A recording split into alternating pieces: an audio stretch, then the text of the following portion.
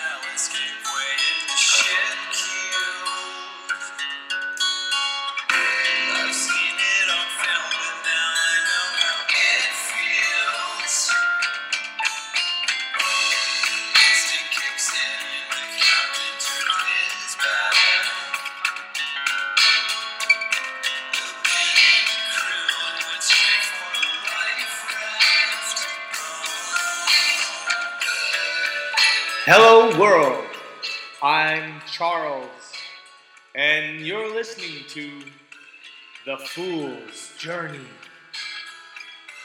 Ooh, beautiful music. Shout out to my cousin, Cole Hem, singer-songwriter, with the band Jamesy.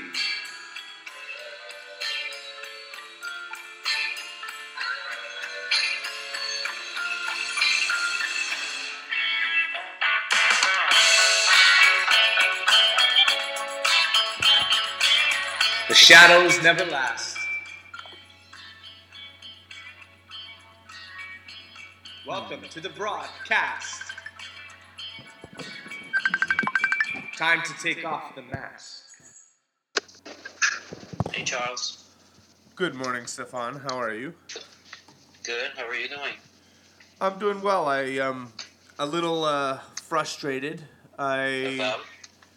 I was trying to get onto FaceTime yet again, and after, when you told me you were up and reading, that whole time I was trying to get on, and it kept trying to sign me in, but then the server could not do it. So I don't know. It might be my internet connection over here. Interesting. Yeah. I'm going into the link where you forget a password, and then it asks me to type in my trusted phone number, so I do. And then it sends me a verification code, and it asks me for it, so I put it in. And then it says server cannot complete request. Oh, okay. So that was Okay. when I can finally get on FaceTime, we'll be able to video record the FaceTime, and and I think that might be nicer and easier for audio. Right now, I have a microphone a few inches in front of the speaker of my phone. Okay. That's this microphone here. And then I have my own microphone. So sound quality should be okay. Sounds good then. Yeah, did you have any time to meditate this morning? I was reading Steiner. Did not meditate though. It's always insightful. The end of the book. This one. I'm towards the end right now. This one. Esoteric Science. Yeah. An outline of esoteric science. Okay. So he starts with the origin of the human soul, if you may, the different parts of it, and eventually towards the end he talks about exercises on how to develop your spiritual organs, and it's really interesting. It takes almost like 350 pages to get there, but eventually towards the end, it's really interesting. He takes everything that he's talked about at the beginning, and he gives exercises, and he explains in more detail how it is. But it's really interesting, seriously. Recommend it. Do you have any examples of one of these exercises? What kind of things does he say to do for the spiritual organs? And also, what does he mean by spiritual organs? Well, spiritual organs it's hard to tell. It's just that you have your physical organs that makes you live. I think the spiritual organs are more like the chakras. He doesn't name them Like that an way. like an energetic correspondence, like the energetic frequency of those physical organs, kind of thing. In a way, that's what it is. Yeah. And the exercise he has in mind is the growing of a flower. I Ooh. think he has some influence from the Rosicrucians because he talks about a rose. He talks about the rose cross as well. But one of the exercises is to take the creation of a flower from the germination to its death. So, but you see, it's not. You start with the physical form, but eventually you remove the physical form, and you get into the spiritual form or the astral form of the Flower. all the phases of the flower growth to death, birth to death. I haven't started. I just read about it a couple of days ago, but I'm going to start that. It looks like a really nice exercise. That does sound like a really nice exercise. I It makes me think of a few things. One is that the flower, the rose, apparently is an ancient mystical symbol used by many traditions. The thing about the different phases of the flower's growth, it seems to be a theme that I keep stumbling upon. I'm doing a ritual called Resh. Do you know about the Resh ritual? I heard about it. That's is it Goeth? Goetian magic? No, I believe it's ancient Hebrew magic. I believe the Resh is an R, Hebrew R, called Resh, and that would Resh, probably the letter Resh. the Okay. letter Resh. Yeah, the rite is named after Resh, and I believe it's a code for rabbi. And what they Okay. do, what the ritual is the four points of the sun. So the rising sun, the midday sun, the setting sun, and the midnight sun. And in some of my readings, the midnight sun was described as having that kind of like the seed, the unrealized potential, the rest, the incubation period of the four cycles, being that of rising, full bloom, setting or decline, and then this silent, hidden potentiality of a state. And interesting that so Rudolf Steiner asks us or encourages us to visualize what ourselves or our organs as flowers, or just visualize a flower in order to stimulate more metaphysical harmony. What So is it? from what I understand, we start by having the flower external from us, and later on, I imagine there could be a transfer from the flower to us. It's just easier, I think, to imagine the evolution of the flower than it is to imagine our own self. Why I think that is because the everything around us, religion, education, everything is external to us. We are told what to do. We are told how it is. We are told not to diverge, and it sucks the imagination out of us. So to break that kind of cycle, you still have to continue what you know, which is an external sort of manifestation. And I imagine later on, there's going to be a transfer between the outer to the inner self. I think it's not only. I think you're correct, but I think it's not only the external kind of influences that make it harder to visualize ourselves. Just a flower is simply much more simple in its process than human. And another interesting detail that my mind wanders to is that we are very much, most creatures on planet Earth are follow a certain pattern of growth. And are you aware that our embryonic state and the embryonic state of a duck are closely related for I think the first 30 days. I mean, I did not know. they look alike. Yeah, it was a high school biology class, and we had a textbook that gave us a page of all. It was about 30 animals in embryonic state, and it was a few pictures of like X-ray or ultrasound. I'm not sure what the images were, but all of the animals in embryonic state for the first 2 weeks start off with the same shapes and patterns. Then they grow, and only into about 30 days and then 3 months do the species start to actually separate in embryonic form. And if you think about how a seed grows, they too follow very similar geometric patterns while they're forming.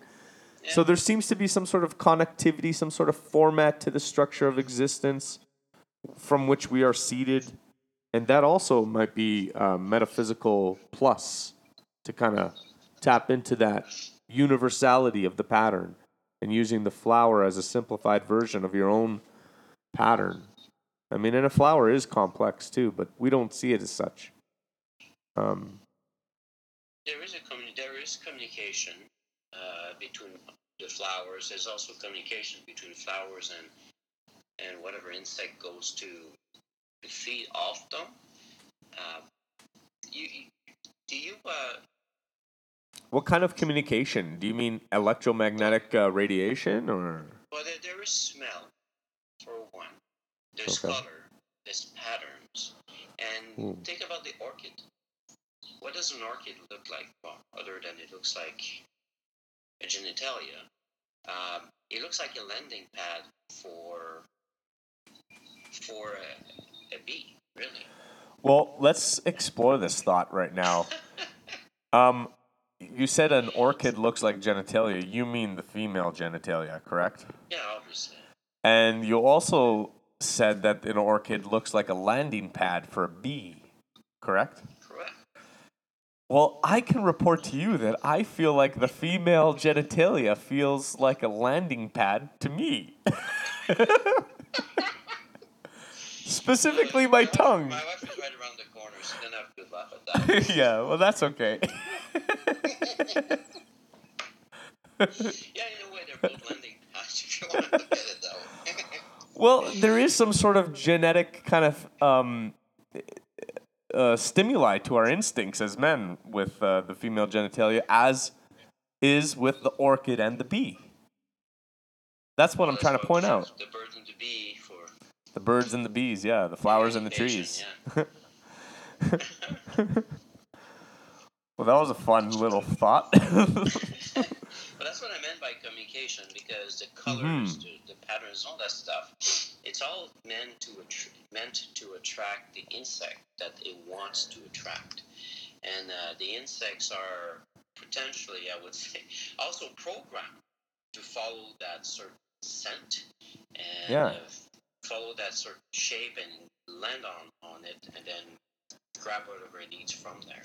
Yeah, a lot of animals rely on color and scent, like birds and the male, the peacock, for example, and then scent, like dogs always sniffing each other's butts and stuff, and leaving kind of a trail landmark of their own urine scent and paw scent, etc.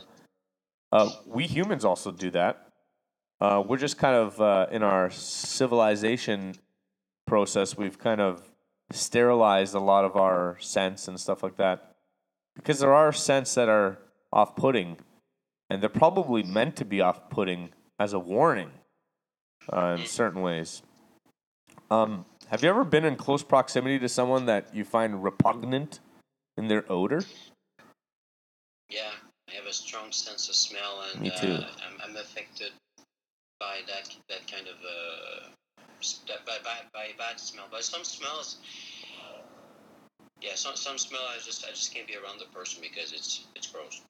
What do you attribute that to in experience? You know, any kind of scientific theory, any kind of emotional theory? What do you think that this is? This sense of smell that keeps us away from others, as well as attracts us. as well as attracts us. I'm sure you've also experienced smells that are attractive, like you're like, ooh, that's a really nice smell, or like wine. Absolutely. Yeah. Yeah. It's interesting.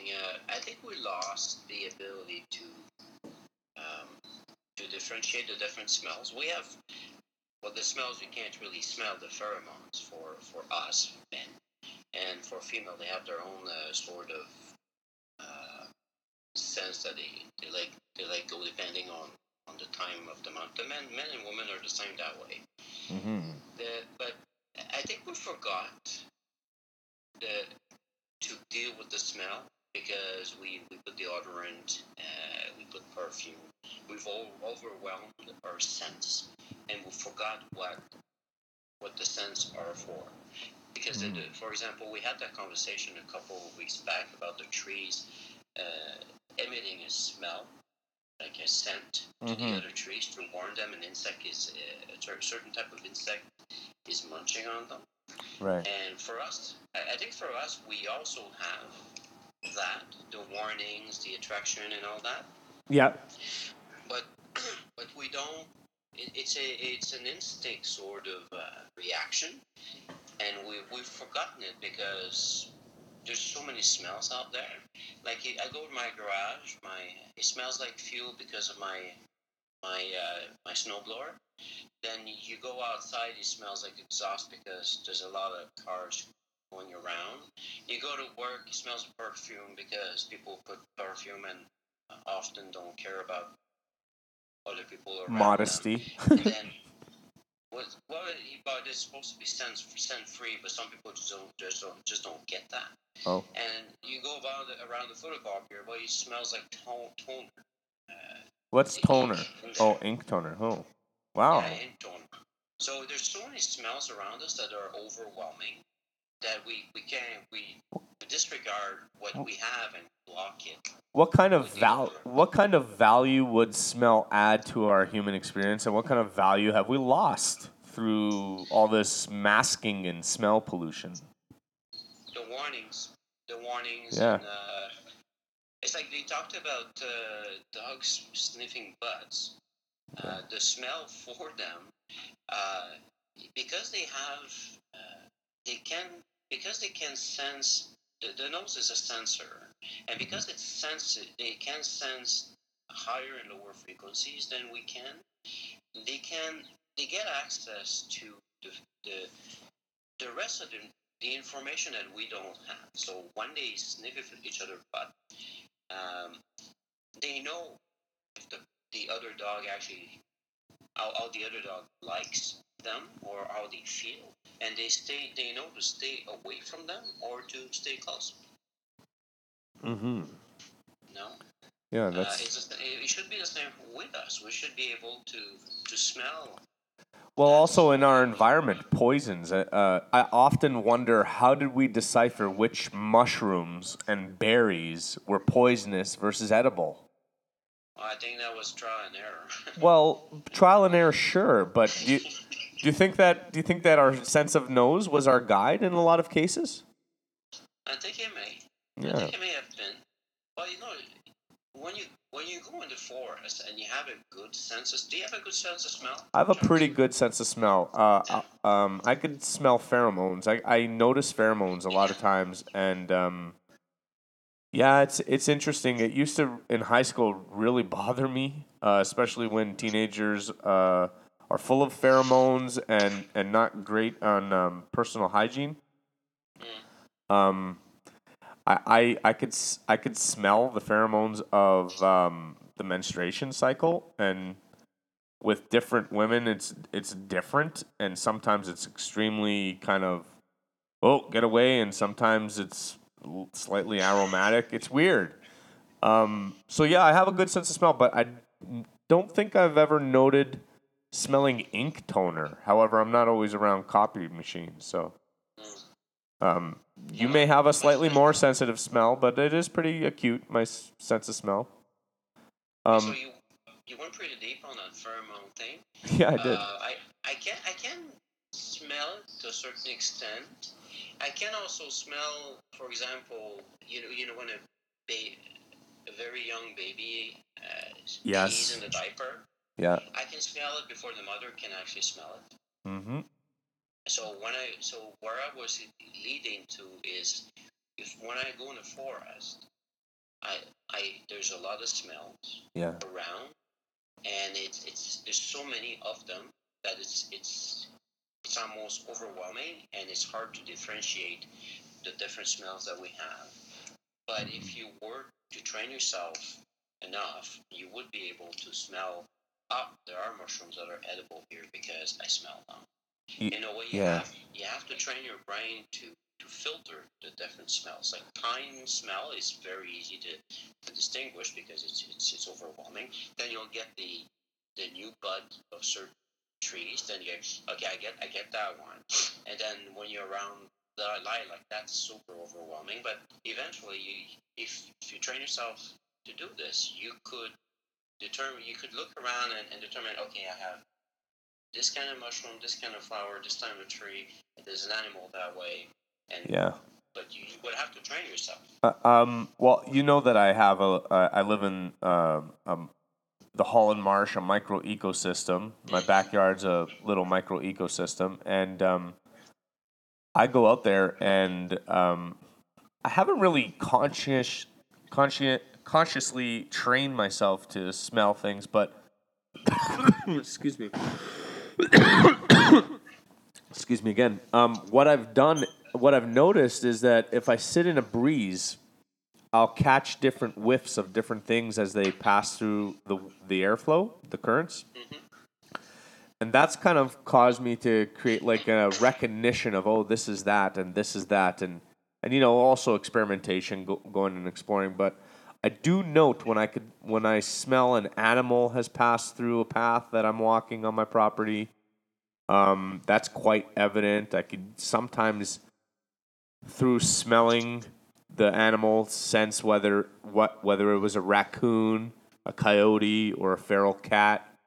And then I'll collect evidence later, and that's how that's kind of come to fruition, like evidence like some defecation or something like that, or I'll see the animal or something. But yeah, sense of smell is definitely, like, if you have a camp, you're going to want to know how to recognize that when you leave the camp about 10 yards out, there's been a coyote watching you, or yeah, right, or a bear or something. Yeah, although some animals, they don't give you much warning. But what about hearing? What do you think, since we're talking about the senses, what do you think is more, what do you think about the comparative differences? Like, we tend to rely a lot on our visual stimuli. We also rely on, and we're discussing how we ignore our smell, which is also, maybe we should discuss, is attached to taste. But what about our hearing? Like, what It's all this. It's all what the is same, Charles. So, for example, when you listen to a symphony or you listen to a song, if you pay attention, you should be able to differentiate the bass guitar, the lead guitar, the right, the rhythm guitar, the drums, and all these things. You should be able to differentiate them, and if you're good enough and you train yourself long enough, you can listen to a symphony and you can differentiate. You should be able to differentiate the entire list of instruments you have in there. But again, it's about training. Yes, and sometimes it's not even about training. It's just about focusing in, and you could tell the differences between the different sounds if you're listening to even birds. When you said a symphony and you were describing the different instruments, birds have rhythmic song and communication style, and in the mornings around here, I have a symphony of bird calls, and I like to just relax in the middle amongst the calls outside and kind of tune in to each one individually and spend a little bit of time with each call and kind of hear where it's coming from in the 360 degrees around me. And I was more wondering if you knew anything, any metaphysical details about audio, um, our audio senses. Have you ever heard uh, your name called and there's no one around? Yes, I've had a couple other freaky hearing, So, clairaudient things too. so I think we've all had that. Like, say, Stefan, and then you look around, like, okay, what's going on? Is that my imagination? And I asked that question to one of my mentors in the past, and his explanation was, it's just to make you realize that there's something else out there. Hmm. I thought it was interesting. Hmm. Is it a warning, or is it really to make you realize that there's something out there? Because if you hear your name called, I mean, it's your name. It's very personal, so you can't really mistake that. But why would it happen? What do you think it would happen, Charles? Um, I think I actually believe that all these frequencies kind of blend and create different dimensions. Each frequency being its own kind of dimension, if looked at from a singular perspective. Um, and so yeah, that comment is very valid. That it's just to show you that there's something else out there. But I've had I've had my own voice or a different voice kind of like wake up out of a dream or out of a meditation and hear a voice speak a sentence, abstract sentences, or sometimes, well, here's one sentence that I'll never forget because I'm searching for the meaning of it. I'm assuming it has meaning. It said consciousness when focused densifies into matter. And I think that's talking about frequency and materialization and yeah. But and that's been a kind of a nice little thing, and maybe that was my own mind realizing something and kind of filtering and spitting it out with a voice. Um, I've had a couple other things. You want to share a few stories of clear audience? Well, once No, I don't really have anything else. Don't see you're oh, on the roll now, so why I don't you I have two continue? stories. One is just an interesting exercise I did, and that was sitting in the marsh and again tuning into bird calls. And I heard a singular bird call, but it was patterned as such as there was another bird calling it. But in my original objective hearing, I couldn't hear another bird. So then I meditated and I just focused on that call. The one call was like a koo-koo-doo, whatever. And I just kept listening to the one call. And eventually, I focused in so much I could so faintly hear the other recipient of the call that was responding that my imagination pegged as being, you know, on the other side of the or at the edge of Cook's Bay, so about 20 kilometers away. And I'm sure that the animal's senses are much better than our own. I mean, it's reported that dog sense of smell and dog sense of hearing is far greater than our own, but perhaps that's just because we're ignoring it. And in that exercise, I was able to tune into regular human capabilities that we just neglect to exercise. So that's one interesting detail about sound. Another one is maybe more imaginative, but more than once I've kind of um, said something in my brain that I wanted somebody to do, and then right as I'm saying it, they say the same thing. That might just be a coincidence. But it was more as they were going in one direction, one course of action, and I wanted them to change course of actions to be more agreeable for even them. And I said something in my head, and then they changed course of action with that same statement and repeated the statement. I always wondered what that was, what kind of and whether or not coincidences even. Do you think coincidences are real, or coincidences are examples of how mechanical our existence is, quantum physics I wise. think I think you make for coincidences. Some people will see coincidences in absolutely everything. Eventually, you can make anything seem like a coincidence. Okay. A car drives by the street. Oh, something's gonna happen. A black cat goes around the corner. Oh, something bad's gonna happen. So I think there's a lot of superstition. I think some coincidences are just. It's for example, my wife and I, when we met, we happened to be in the same city, both traveling, and ended up in the same hotel, same pool, and we met that way. What a coincidence. Exactly. So Yeah. that's a happy coincidence, obviously. But certain things like this, in coincidence, have an impact on your life, and some coincidences don't have any impact at all. Right. Like you and I meeting at the convention in San Jose. I met Justin first, and Justin came to me and said, "Hey, want to be friends?" None of those words, but that's almost. That's He also did that to me, and then he introduced the two of us. That was So he went to see sweet you, and said, strange. "Oh, I like this guy. You want to be friends?" And then he said, "Hey, Steph, do you mind if we bring another friend together?" I said, "Yeah, sure, no, why not?" I said, Yeah. "Oh, let's all be friends." He said, "Well, no, we having a few beers in a club outside. We came back at 3 o'clock in the morning, and Yeah. oh, Marsha didn't know that one. Okay. Anyway, so and then and then 4 years later, we spent a lot of time online. We already met once. We're gonna go to Rome together. So that's another happy coincidence that actually has a consequence in the world. So consequences, they don't all matter, but most of them do. Some of them do.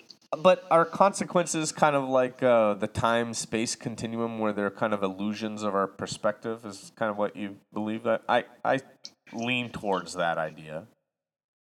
You know, a coincidence, like you say, you can make a coincidence out of anything. So we are making the coincidences with our perspectives. So it's a consequence. It is a coincidence if you want it to be a coincidence. If you choose to disregard it, it no longer is a coincidence, and it has no impact on your life. All right. And what about synchronicities? That's interesting. Carl Jung has a book on synchronicity.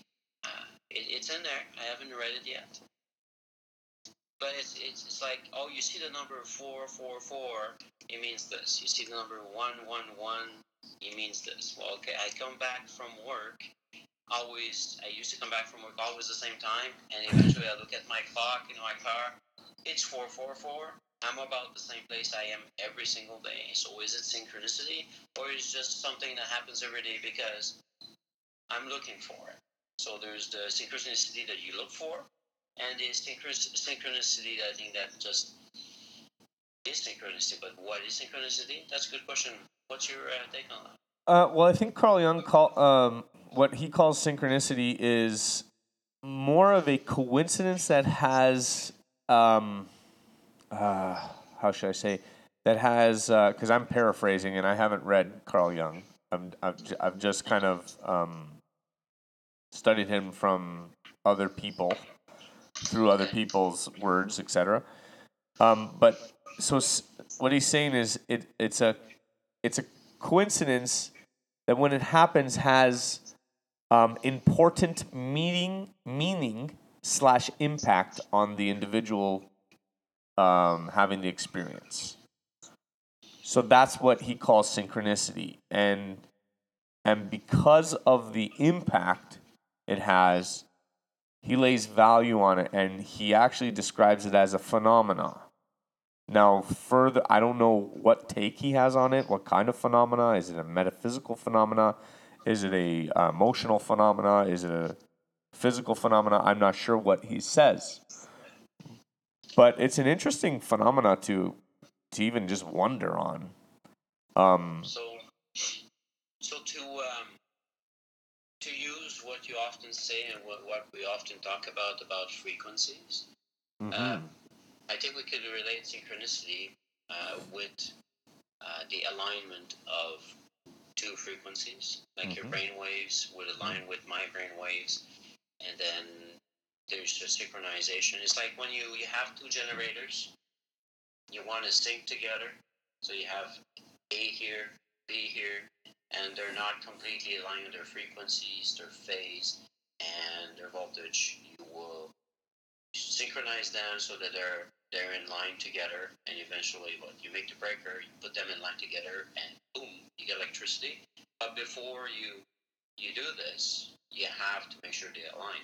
And I think the best way to explain synchronicity, in my mind, and I haven't read a lot about it, is that it's just you're in phase with the frequency of someone else's brain thoughts.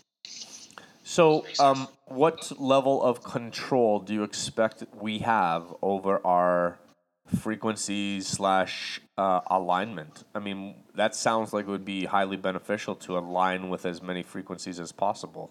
What do you think? I don't know if you can.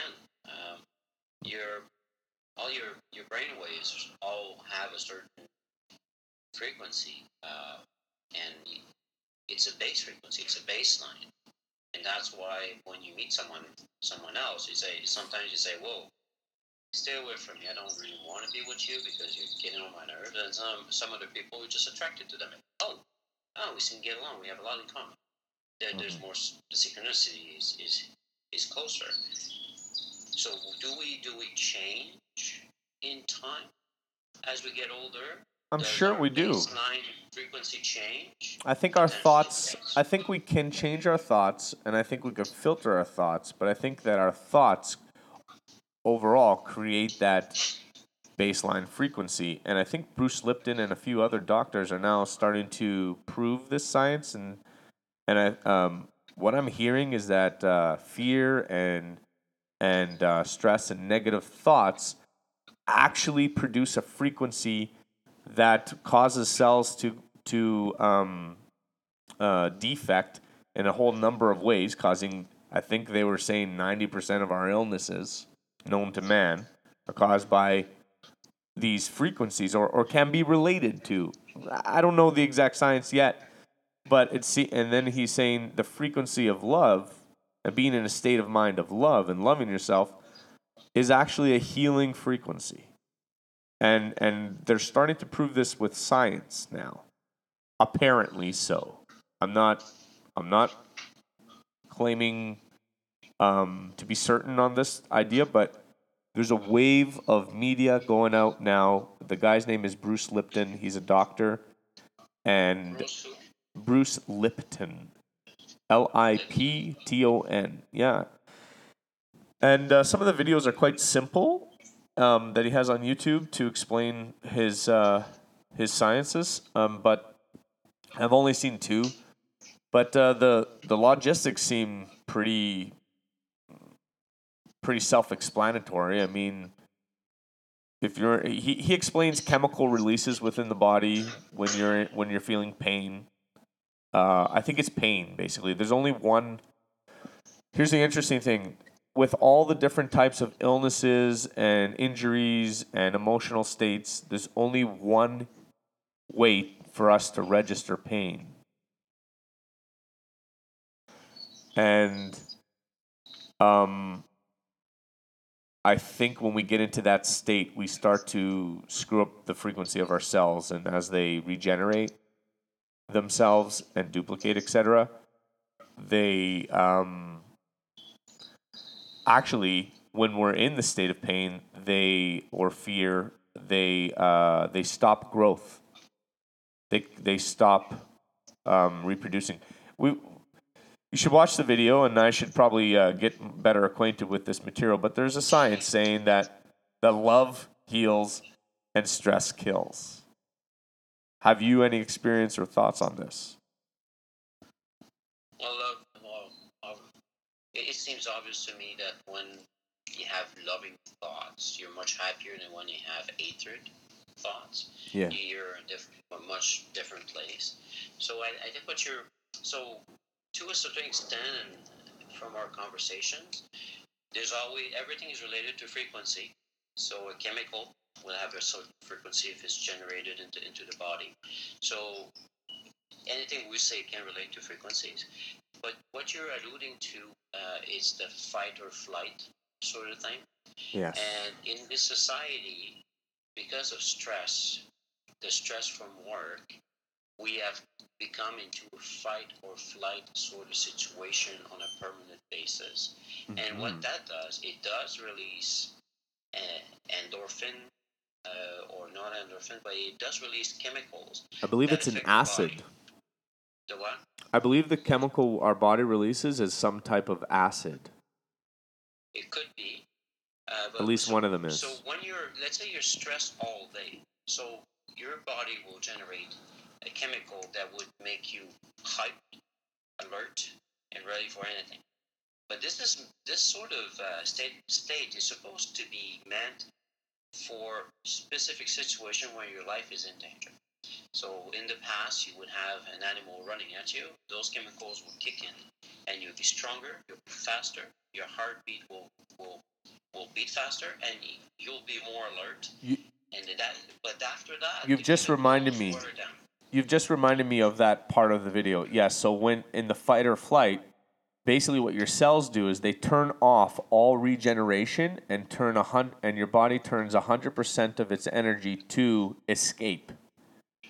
And so through the act of turning off all regeneration, that also creates a lot of illness. It's really sad that we've allowed ourselves to get into this perpetual fight or flight kind of emotional state, this level of suffering. At what cost? These perceived comforts that we enjoy, are they really worth it?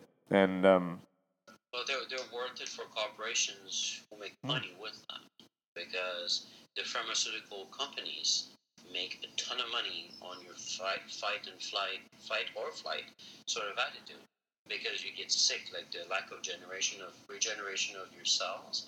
Well, that creates illnesses. They prescribe you medicine, and then in other ways, you'll go out and you'll have comfort food, you'll buy stuff, and you'll try to comfort yourself in a lot of ways. So if you look at it, corporations and the institution is actually creating this, and they want you to be sick and in that mode all the time. So you're right. I think your observation is that we as a society are living a depleted lifestyle in comparison to our natural, our true nature.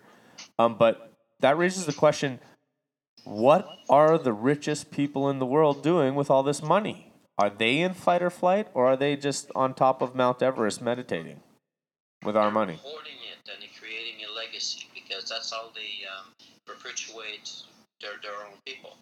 They have so much money they cannot run out, and they give it to their kids, and it's a power.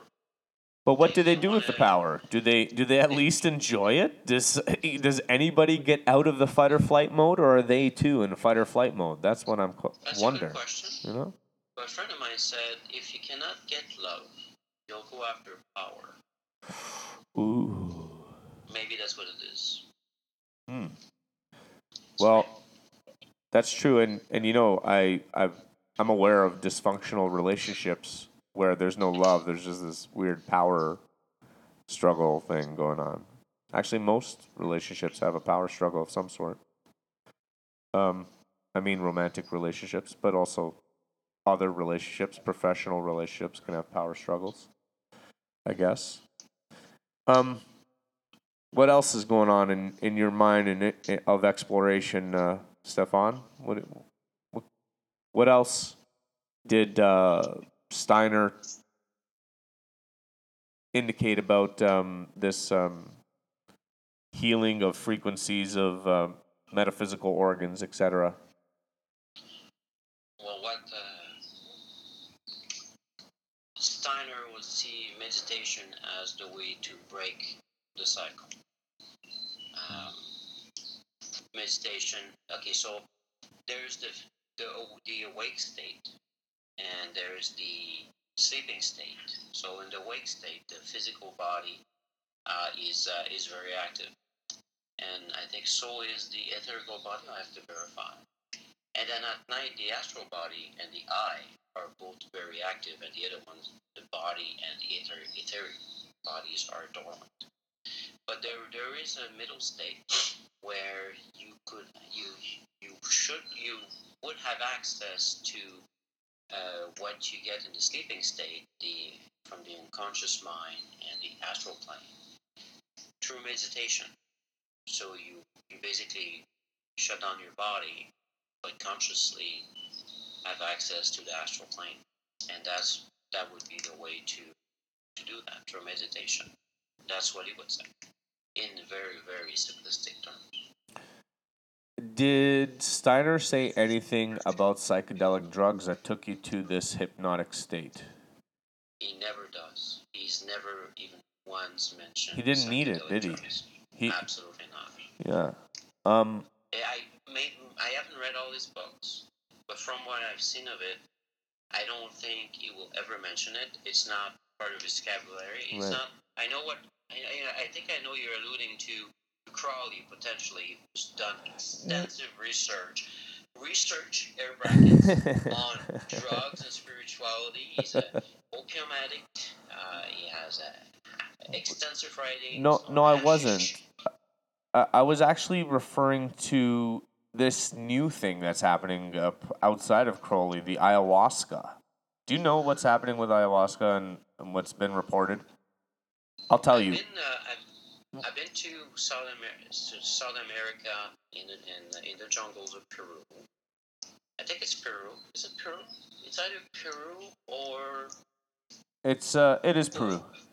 It is Peru. And let me finish. So the shamans there use ayahuasca to apparently have visions, and they also say that the first time you take ayahuasca, you throw up a lot, because it's supposed to eliminate the toxins in your body, and eventually you're supposed to be receiving messages from entities. The actual entity. Well, I would caution anyone who wants to get into that. Well, that's what I was going to bring up. So, what the report is, so ayahuasca, the main ingredient is that the psychedelic ingredient is DMT. And what is being reported by many people from different cultures separately, they've all reported encounters with very similar creatures. So that makes me wonder, is the drug carrying the visualization? Is it stimulating a part in our DNA where that visualization is stored of these creatures? And I mean, the craziest one was a woman after yoga class. She said to me that she had just done an ayahuasca trip, and that's why she was back at yoga for the first time in 5 years, because she had a debilitating back injury.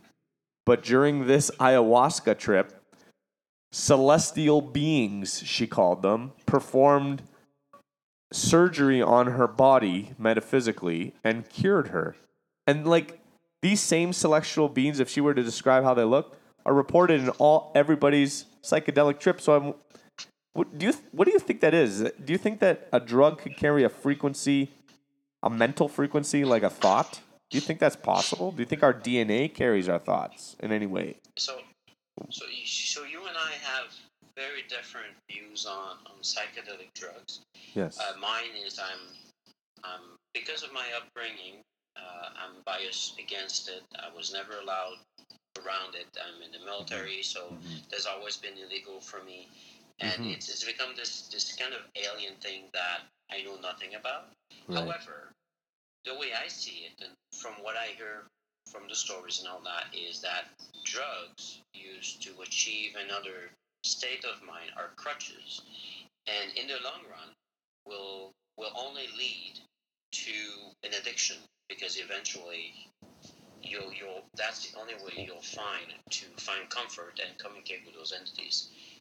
Now, that's my personal point of view. I would agree with you. If you want to indulge in it, and that's their thing, their prerogative. But I caution people against it, because achieving enlightenment, because that's really what we talk about. Yeah. To become better is about discipline. It's about practice. It's about a lifestyle. So the drugs lead to something completely different. What I'm referring to is more of a curiosity towards the sciences. Why would shaman? First of all, why would so many people from different cultures without these memories, without like any reference or and communication amongst them, why would they all have similar contacts with something? And that's not just reported with DMT. The shamans see plants as teachers. And if trees and plants have consciousness, perhaps they are our teachers, and perhaps the biological interaction with the chemicals they release in our bodies is one way they teach us. I'm just so curious about what kind of truth can be uncovered on that, especially when we're so opposed academically and scientifically in really exploring frequencies to their fullest. I mean, we just say, "Oh, we don't see it. Let's not study it." So plants as teachers is interesting, and I'm gonna have to meditate on that. Yeah. But for people to see the same thing, that's actually well documented. Myths towards history, it doesn't matter where you go, it's always the same sort of thing you see. And Carl Jung speaks extensively on myths and the archetypes. And these are all archetypes. So, for example, in ancient Egypt has similar myths than you would find in the ancient Greek. And then we find the same thing in Christianity. We always find the same sort of archetypes. And then the tarot cards, they're a projection of all the archetypes that are within us. They're learned from our various incarnation. Our DNA remembers those things, and that's all they are. They are, in my mind, they are archetypes. And the myths are basically you're taking the archetypes that we have in there and your dreams, your visions, and you're putting them into words. And then you can go into Boeotian magic. It is the same as well, I think. The 72 demons that you would go there, they all have a face, they all have an animal attached to them, and they all have a certain demeanor. But these are all archetypes again. Animals are used the same as an old man. They're messengers. What would be the so archetypes are messengers, but what would be their origin? Would you see their origin? Some people see their origin in purely physical. So archetypes are a physical origin because of our evolutionary experiences, which maybe are locked in our DNA and become unlocked through a memory. What do you think about it? Do you think it's an actual separate frequency? So there's what we try to. So we have two worlds: a world that's timeless and spaceless, and the astral plane. And you have the world we live in is physical, and it's bound by time, and it's bound by space. Everything we do has those boundaries. So in between the two worlds, there's archetypes that will allow communication from the other realm to our realm. It's programming to us. It's like trying to talk about something that it's like trying to talk about God. You say, what is God? Well, it's nothing really. It's everything. It's everywhere. And you're like, well, that's nonsense. It doesn't make sense. So what do? We have a picture of an old man. Well, what is an old man? An old man is a wise person. A person who's like super old, has a lot of experience, who would be a teacher. Well, that's how we project the idea of God. So everything is projected the same way. So when we communicate, I think with this is all speculations. Unless you've actually done it and been there, it's all speculation. But the archetypes are a language, just like the alphabet, that tells us a story relating to something we know. Physical. I like to simplify everything you've said into. I'll try to elocute it.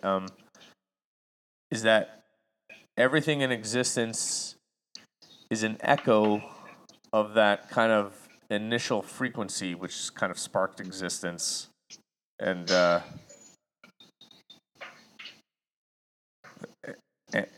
and kind of bounces off and interacts with each other. And these archetypes are basically kind of an impulse in which we probably cycle through and in and out of, kind of like the zodiac signs or whatever. But there's an energy that in life we kind of can get stuck in, or bounce, or go, or pass through and come out of. And I wonder if these archetypes are just our human way of kind of experiencing this and understanding this, because they're usually personified, which is interesting. What I was going to do is why I'm kind of half in that thought and half out that thought, not really saying it right, is because while you were talking, I also was thinking, you're right, and Steiner would be right, that there is no need. Even if the plants are teachers and messengers, I mean, based on that type of metaphysical theology, we are also connected to them, and we also have all those frequencies and all those messages and all that history and all that DNA, and kind of like the way they germinate, we germinate as well. And maybe our evolution started as a plant, and we've just become more and more complex until we eventually separated from the earth and started walking around. I don't know. I don't truly. I mean, it's fun to wonder on, but it's not that important to me. But it's even in our physicality. DMT is theorized or proven to be released by our brain. So our bodies also have these chemicals kind of innate in them, and if they're not innate in a physical format, at least the DNA coding is possible within all the unused DNA that we have. It's probably all that unused DNA. If reconfigured, we could probably. I guess the codes for DNA are just. What do you know about DNA, Stefan? Do you know anything about DNA? You're jumping all over the place. I am jumping all over the place. My mind is struggling to try to say something and express something, but it's so abstract. I'm going all over the place while I'm trying to do it. Yeah. Yeah. I'll finish your first thought on the chemicals in our brains, and I'll switch to the DNA. Okay. So the chemicals in your brain. And I read a really interesting book. I'll go get it. It's French. It's probably not translated in English. But he explains how the different chemicals in your brain exist and morph depending on your state of mind and what you need. Okay. So our brain is a chemical manufacturer that produces all these things that make everything possible. If you're well balanced, you won't get headaches. You'll feel good about things. You'll react a certain way when it's time. You'll react another way when it's time again. And that all has to do with the chemicals in your brain. So, for example, the best example I can find is, let's say you get up in the morning, you're super tired, and you need a coffee. Well, I had my coffee already, and I feel better now. But your brain will stop producing whatever you need to be up in the morning, up and running, because it's like, yeah, whatever. You're going to give it to me anyway, so why am I wasting my time? That's your brain talking. Why am I wasting my time producing this thing that's going to wake you up when you're giving it to me anyway? So stop producing. Mm-hmm. So that's why the next day, when you don't have your coffee and you decide not to have one, you'll be super tired because your brain stopped producing that, because he's getting it anyway, so who gives a shit? And the second day, then you're going to be saying, eventually the third day, he's like, I need that. So you're going to start getting headaches because you don't produce that caffeine sort of effect, and you're not introducing it to it. And eventually your brain says, well, you're not producing it. You're not giving it to me anymore. I will produce it again. So it kicks back into it, and you'll notice that maybe 4 or 5 days down the road, you don't need coffee. You're super up in the morning when you get up because your brain produces it. Ayahuasca, same thing. Psychedelic drugs, same thing. If you produce something, if you give to your body a drug that allows it, your body to go somewhere, your brain's going to stop producing and it's going to want it because it is a drug chemical industry. Well, that's also what I was trying to point out was that exact effect it's actually thought by science that we can produce DMT without any external source. We just need food and water, and our bodies can produce DMT. In fact, in the pineal gland, they imagine is where it's produced. And I find that really interesting because that means when I do slip into deep meditation / trance, am I releasing DMT? Is that what that experience is? Are those vivid dreams that I have at night DMT trips? It could be. They could be, right? And that's pretty interesting to think of. But when it's naturally produced, it's fine. It just kicks in when it's time. The thing with taking drugs externally is that you're inducing a state of mind, a physical state that is not meant to be. You're not ready for it yet. You just induce it at the wrong time. It's dangerous. I would see a shaman that said that would be that knew what plants to get into a state that he was already able to get into. I don't know. I can see them using it as a tool, a practical tool, and I wouldn't see any real moral, ethical dilemma with it. But I do see it exhibits a sense, a level of inequality to the person that can do these things without any assistance, right? So that's, and I do believe we have the capability to do healings and metaphysical manifestation, etc., without, and also just to achieve that kind of love state, that harmonic mental emotional frequency. We don't need drugs. You're right, and I feel sad about one example. I have a friend whose wife is depressed, and he is so hopeless in his relationship that he believes that not even meditation can help her. What do you think of that? I believe meditation can help her if she persevered. Well, society has conditioned us to take medicine for everything. So if you don't believe that something is going to help you or believe that something will help you, well, it most likely will or won't help you depending on what you think. And our thoughts are really affected by the way we were conditioned. So if and those drugs have the same effect as what I discussed here earlier with coffee, but to a more important effect. So the chemicals in the brain that are failing now are being replaced by other sort of drugs that imbalance the brain, and eventually the brain stops producing them. What about DNA? It's waiting for the next dose. What about DNA? I see DNA as a more complex kind of binary code, and just to say what I was trying to point out earlier is, with binary code, you could switch on, switch off, switch on, switch off, and with a different code, you could achieve a different image, a different data, right? So in our DNA, it's known that some of it is switched on, some of it is switched off, and that which is switched on causes us to grow into what we are complex cellular creatures. What do you think about the fact that we may have switched off DNA, or like in our bodies, in our DNA, there's coding that if we just imagine you could switch it on and off, you could change into a duck or something because the coding's there, like the flower coding. Do you think that? I think that's kind of true genetically. Like there's so much DNA that's relatable to animals that's just switched off. What do you know about this? I dare you to turn into a duck. Okay. I'm working on it.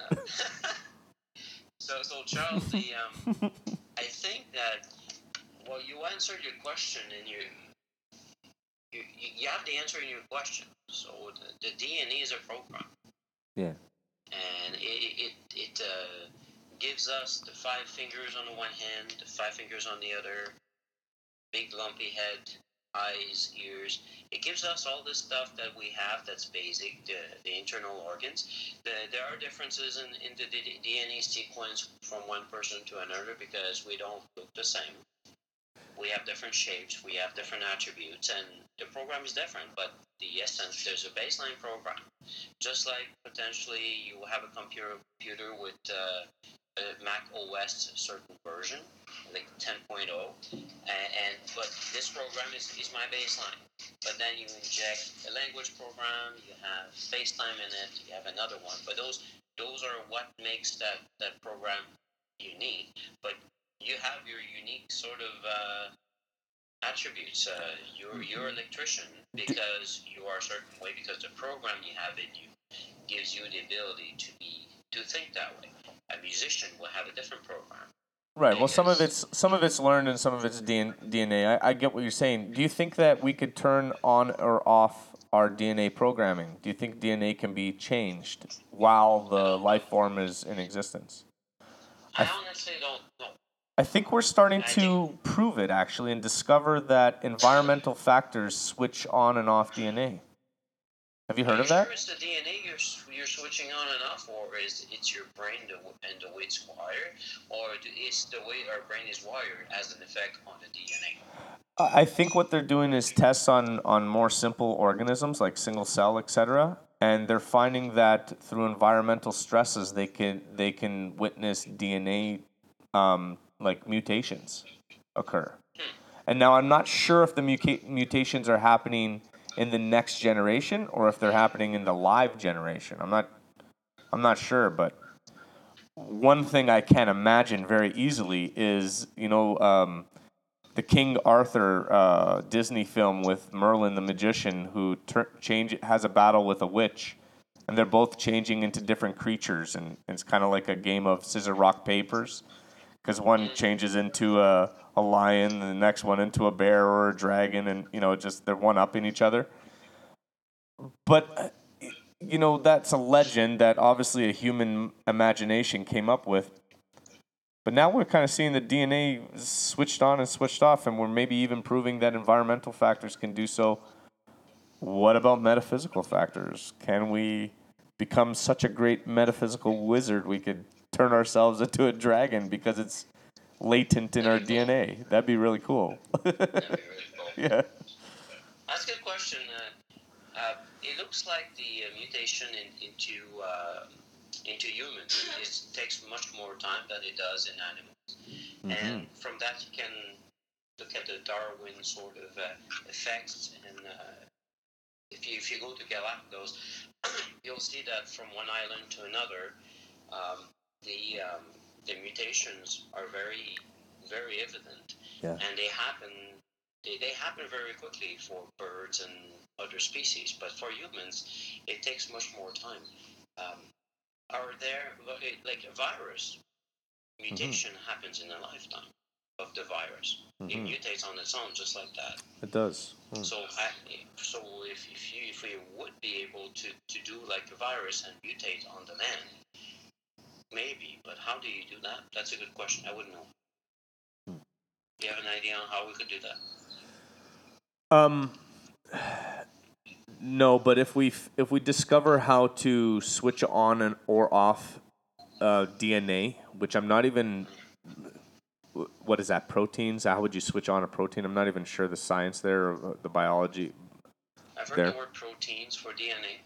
I believe DNA is They have 4 proteins within DNA, and it's a spiraling ladder. It's very interesting as a structure because we see it in all kinds of ancient geometry and symbolism and theology.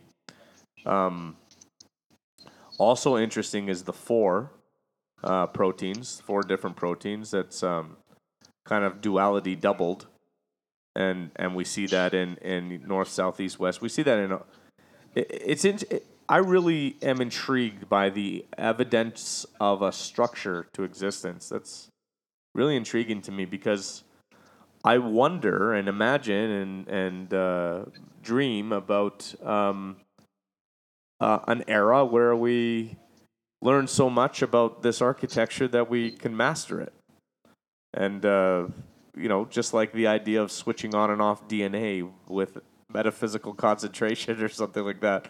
I mean, right now it's a fantasy, but if there's enough structure and we can discover it all, just like I'm an electrician and learned how to manipulate that force, and we build structures and stuff.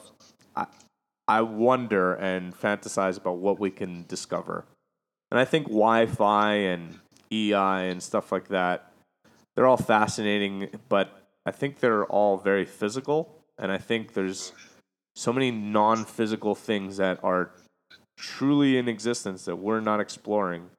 And I think that's where if we just start applying all these shapes we find in ancient civilizations to abstract ideas on energy frequencies, we'll probably discover a whole world of sciences of different levels of frequencies. There are people doing it with frequencies of light and sound and stuff like that.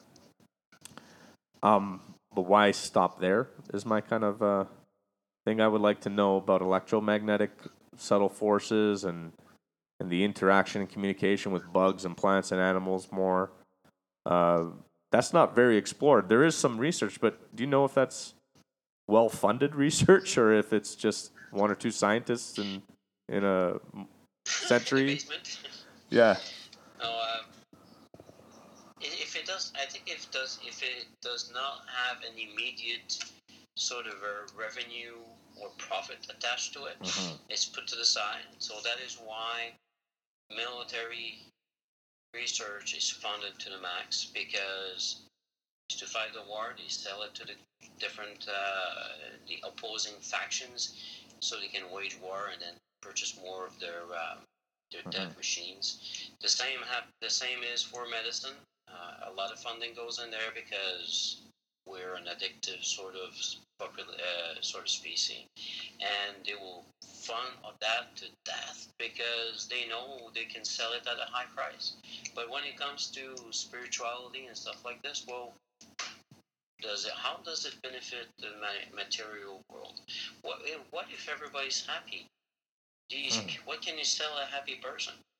Nothing really, because that person will eat less, will not take drugs, not take alcohol, most likely will live in a small house, will live off the grid potentially, and produce his or her own electricity.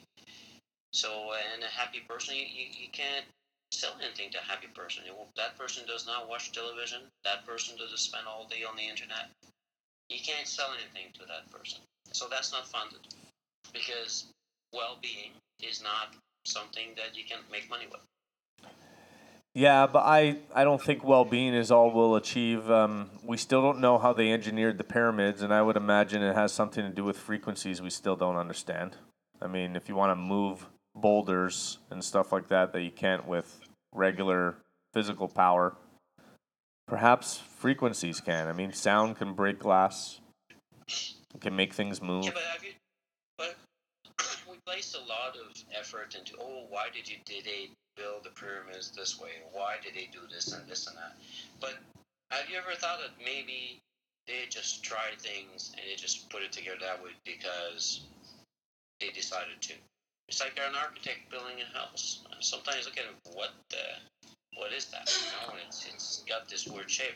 But maybe it just happened. Maybe it has sense. Maybe it means something. But maybe it means nothing. Maybe someone decided, well, there's been a pyramid. We have a lack of jobs in the area, so we'll build these pyramids. Just like Trump and his damn wall. Mm-hmm. Yeah. Think about it.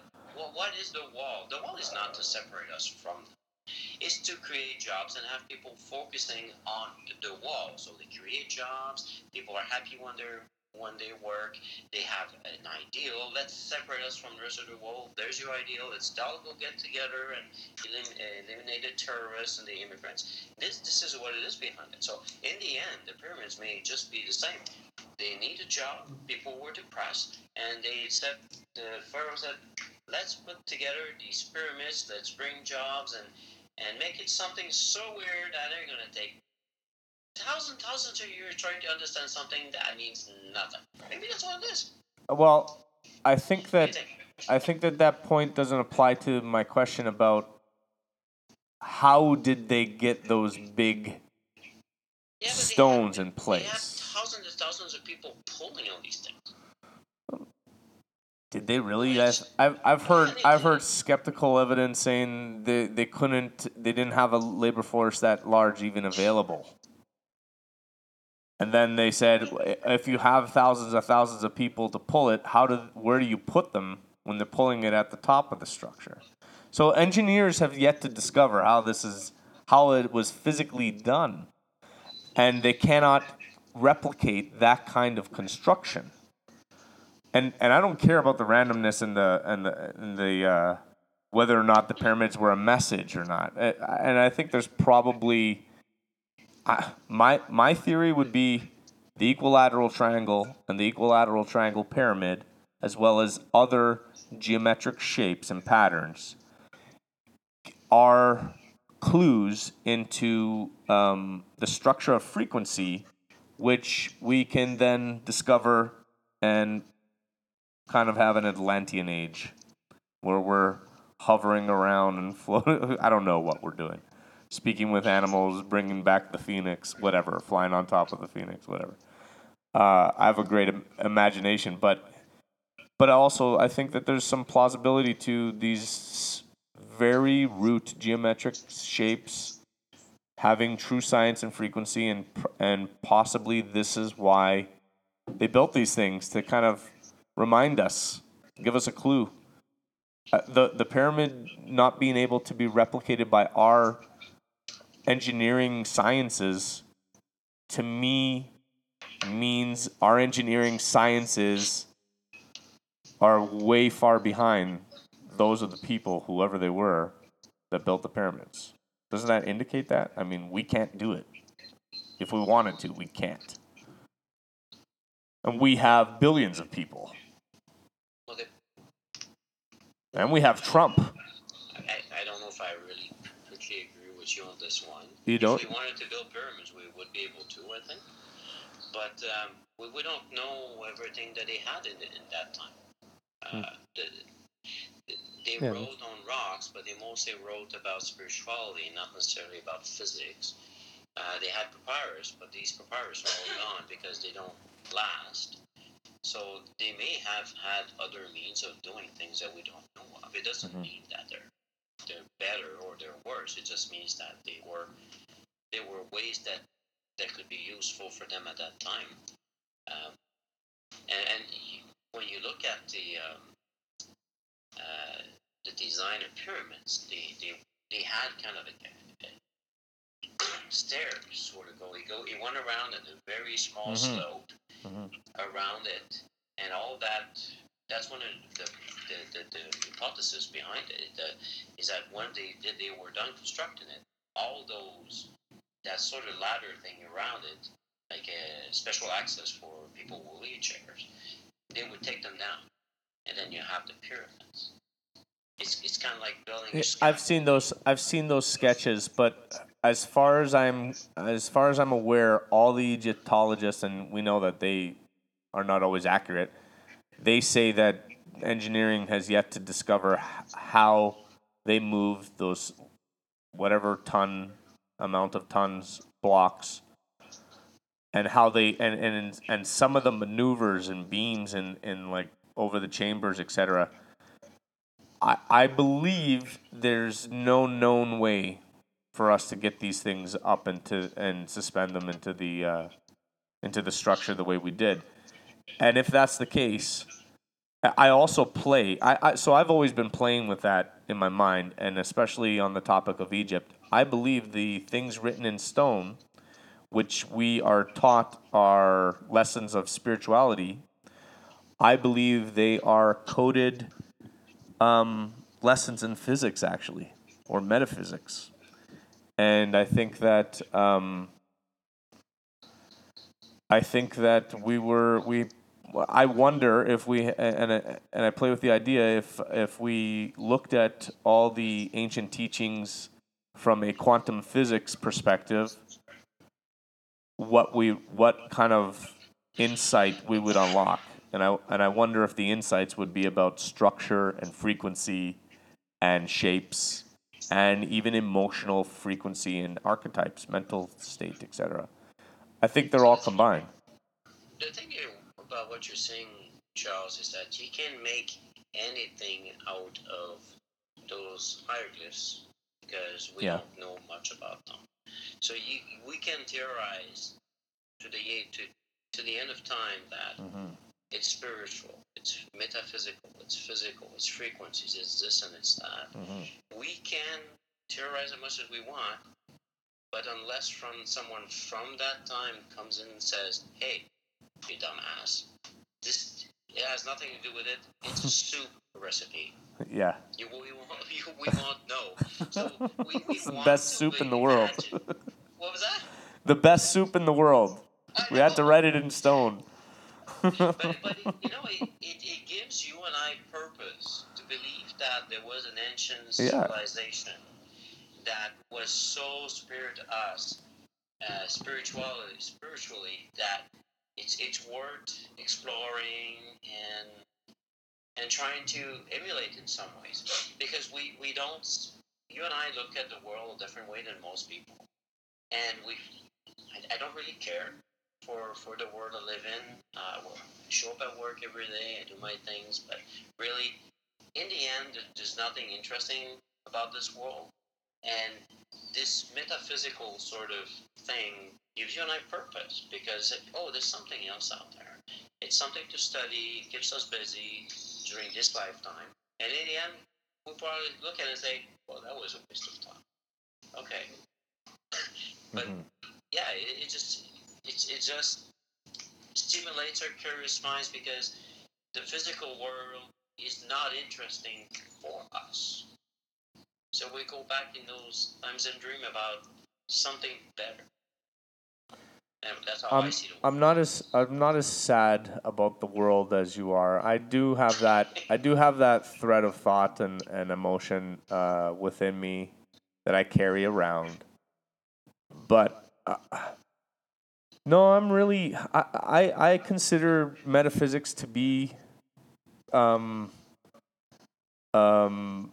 part of just the unknown, that what it means, the unknown physical forces of life, and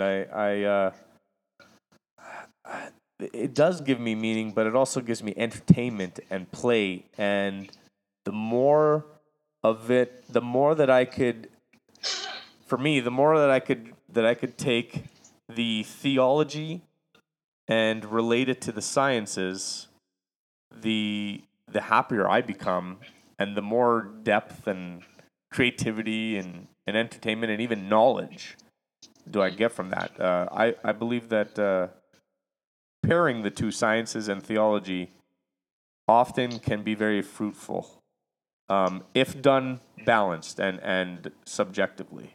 You don't pair them. You have to have criteria to pair them with. You have to be But it's logical. interesting what you said, because Steiner refers to spirituality as spiritual science. Because he said, because just because we don't understand it, just because we can't measure or see it, doesn't mean that it does not exist. I think there will come a time when anything spiritual will be measurable in some means. We may even be able to put together machines that actually can measure the soul and then all these other components that we have that we can't see, and all the brain waves. I think we'll be able to see that at some point. But just science is something that we're comfortable with, something that we can actually put formulas into it. But spirituality it's not a science just because we haven't deployed all the necessary energy to actually discover what it is. Yeah. People look at it and say, "Well, you're wasting your time." People don't go to church anymore, and even if they go to church, they rely on external sort of influence. They don't look within. I had a conversation with a friend of mine, and it was saying that we're talking about the soul. It is saying, well, the soul is something that it's like a vase, it's a recipient for God to pour in.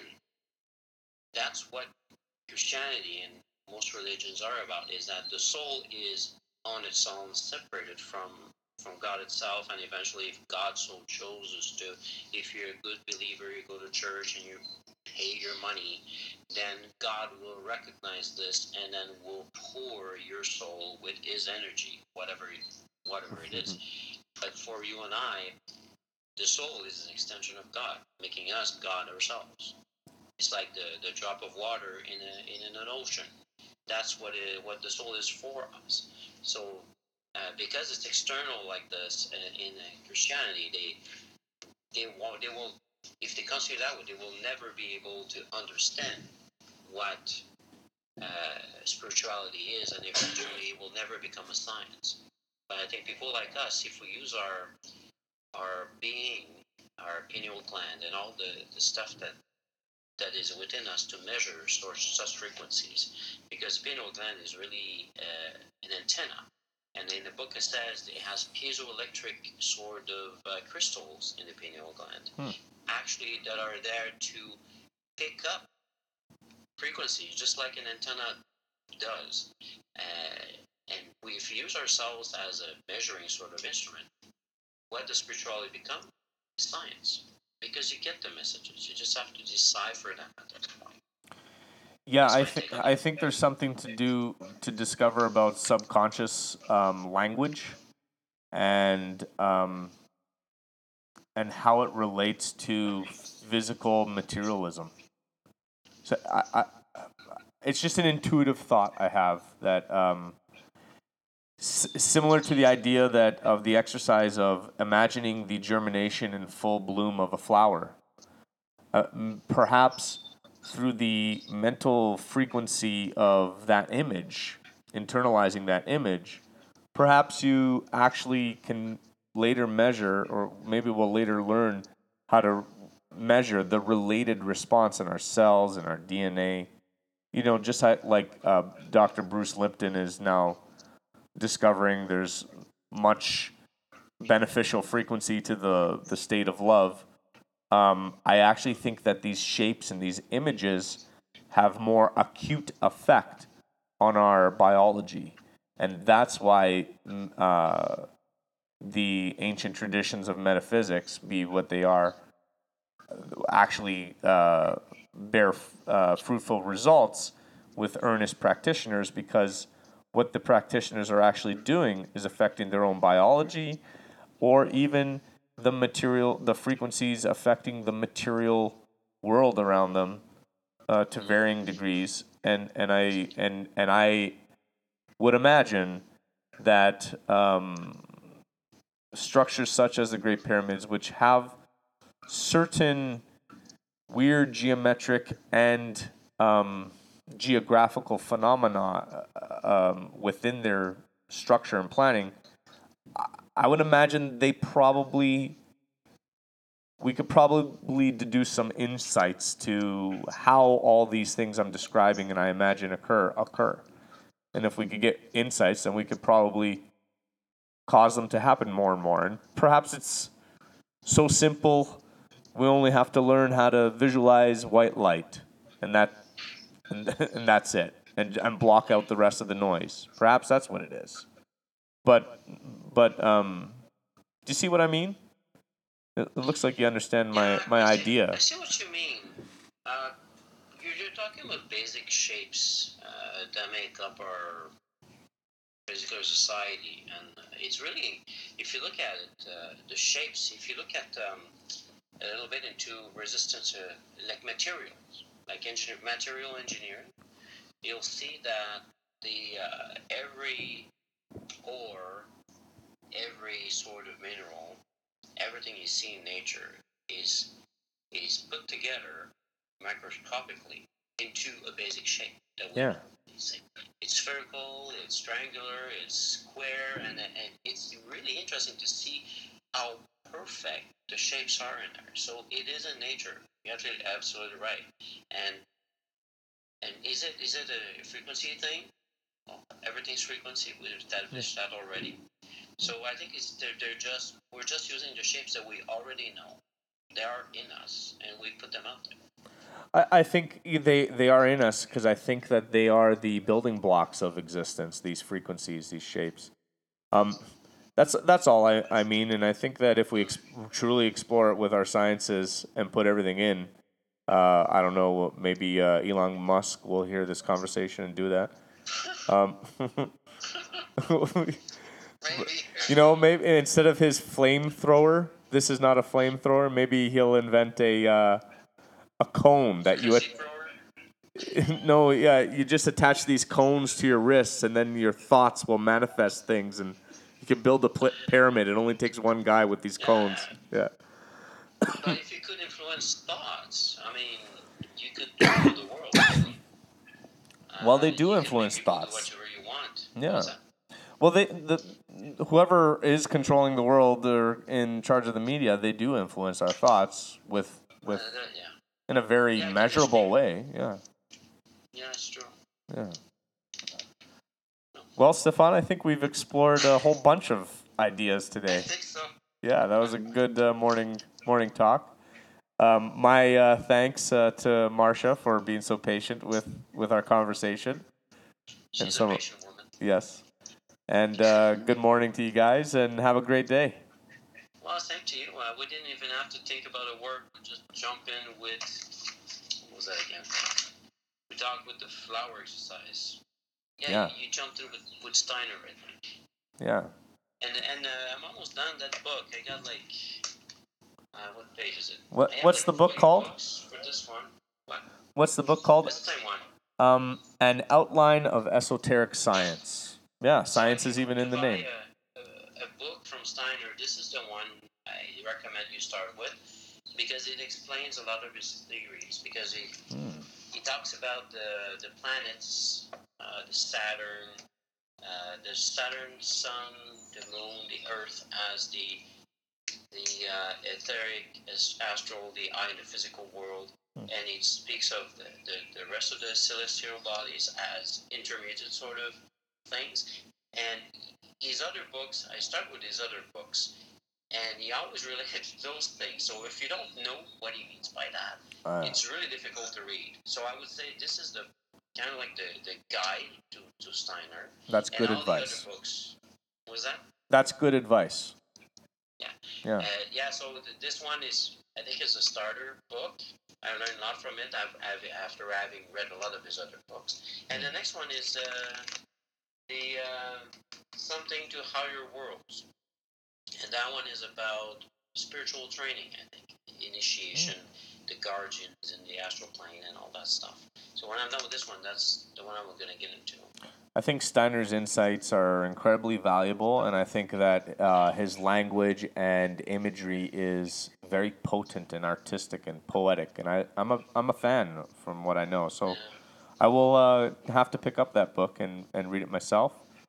And reading that book, I'm sure, was a form of meditation this morning. You said you didn't get to meditate, but I think you did without realizing. I actually read 20 to 30 pages of his book every single morning.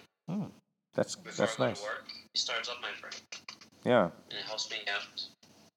And it gives you something to reflect on. It's not straightforward, so you have to think about what you read. I have my coffee, I read a little bit of Steiner, then I go to work. Do you? I guess it's my motivation. Do you always wear your Peruvian poncho when you read Steiner? I wear it all day long. Do you wear it at work? Except at work. I don't think they're ready for that. That would probably be a real good reaction. Well, yeah, I don't think they appreciate that. Okay, take care, man. Yeah, take care. See ya. Bye, Say guys. hi to your family for me. Yeah, hi to Marcia. See ya. Hi, Marcia. Bye. Bye.